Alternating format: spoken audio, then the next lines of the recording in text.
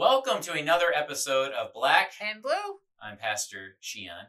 And I'm Deaconess Micah. And today we have a thought-provoking topic. Mm-hmm. The topic is actually... Provoke? Oh, provoke, yes. I mean, you've heard the word provoke before, I'm pretty sure. Mm-hmm.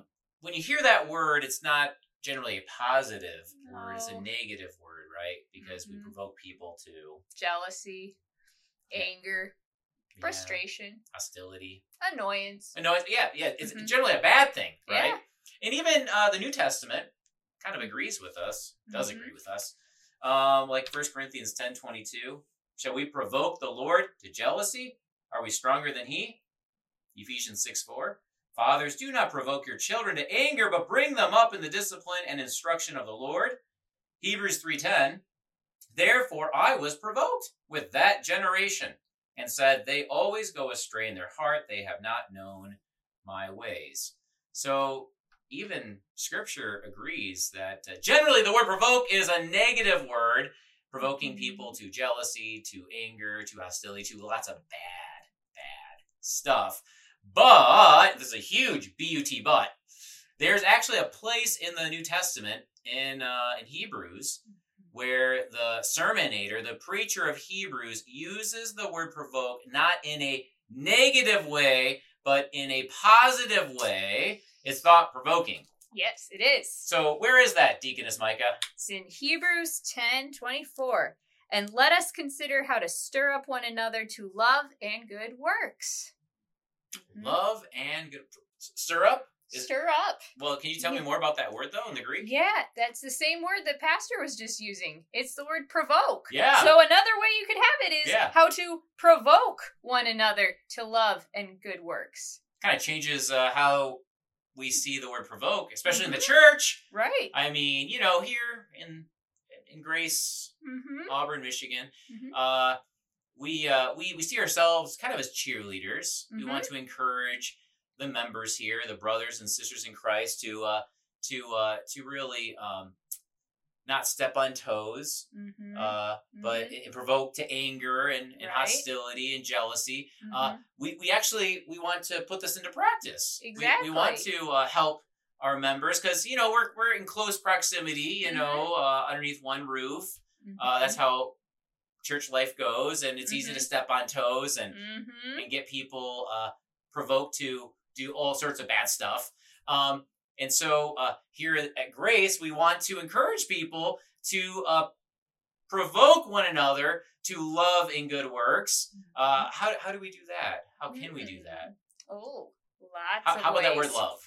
Let's start with that. Start with that word love. I mean, think about it. When we were baptized, our Lord Jesus brought us into his life of love. I mean, he's the one who first loved us. And so by dying on the cross and then making us a part of his family, clothing us with himself. And so when we were baptized, we were given love lenses. Love lenses, and they're not rose colored. They are red colored. Yeah, with the his blood love of Jesus, Mm-hmm. his bleeding love, right? Mm-hmm. And we get to see everyone through these love lenses. Every morning we get to make the sign of the cross and remember our baptism, and we get to put on these love lenses and see everyone in the church and really everyone in our lives through those love lenses. Right. And we get to see everyone as a person that Jesus also loves. Yeah. Mm-hmm. The popular kids, not so popular kids, the A students, the F students, the jocks, the jocks, the lazy kids. Mm-hmm. The homeschoolers and the public schoolers. Yeah. Everyone. Mm-hmm. And so we see people through these love lenses, Mm-hmm. and we want to actually provoke them to beautiful works, to good works. And how can we do that? Mm-hmm. Yeah, I mean, in little ways, right where you're at. So, like, provoking your parents to love and good works with a thank you for looking at what they did for you, and how you talk to them. When they tell you to do the dishes, do a chore, or do your homework. Yeah. Mm-hmm. Yeah.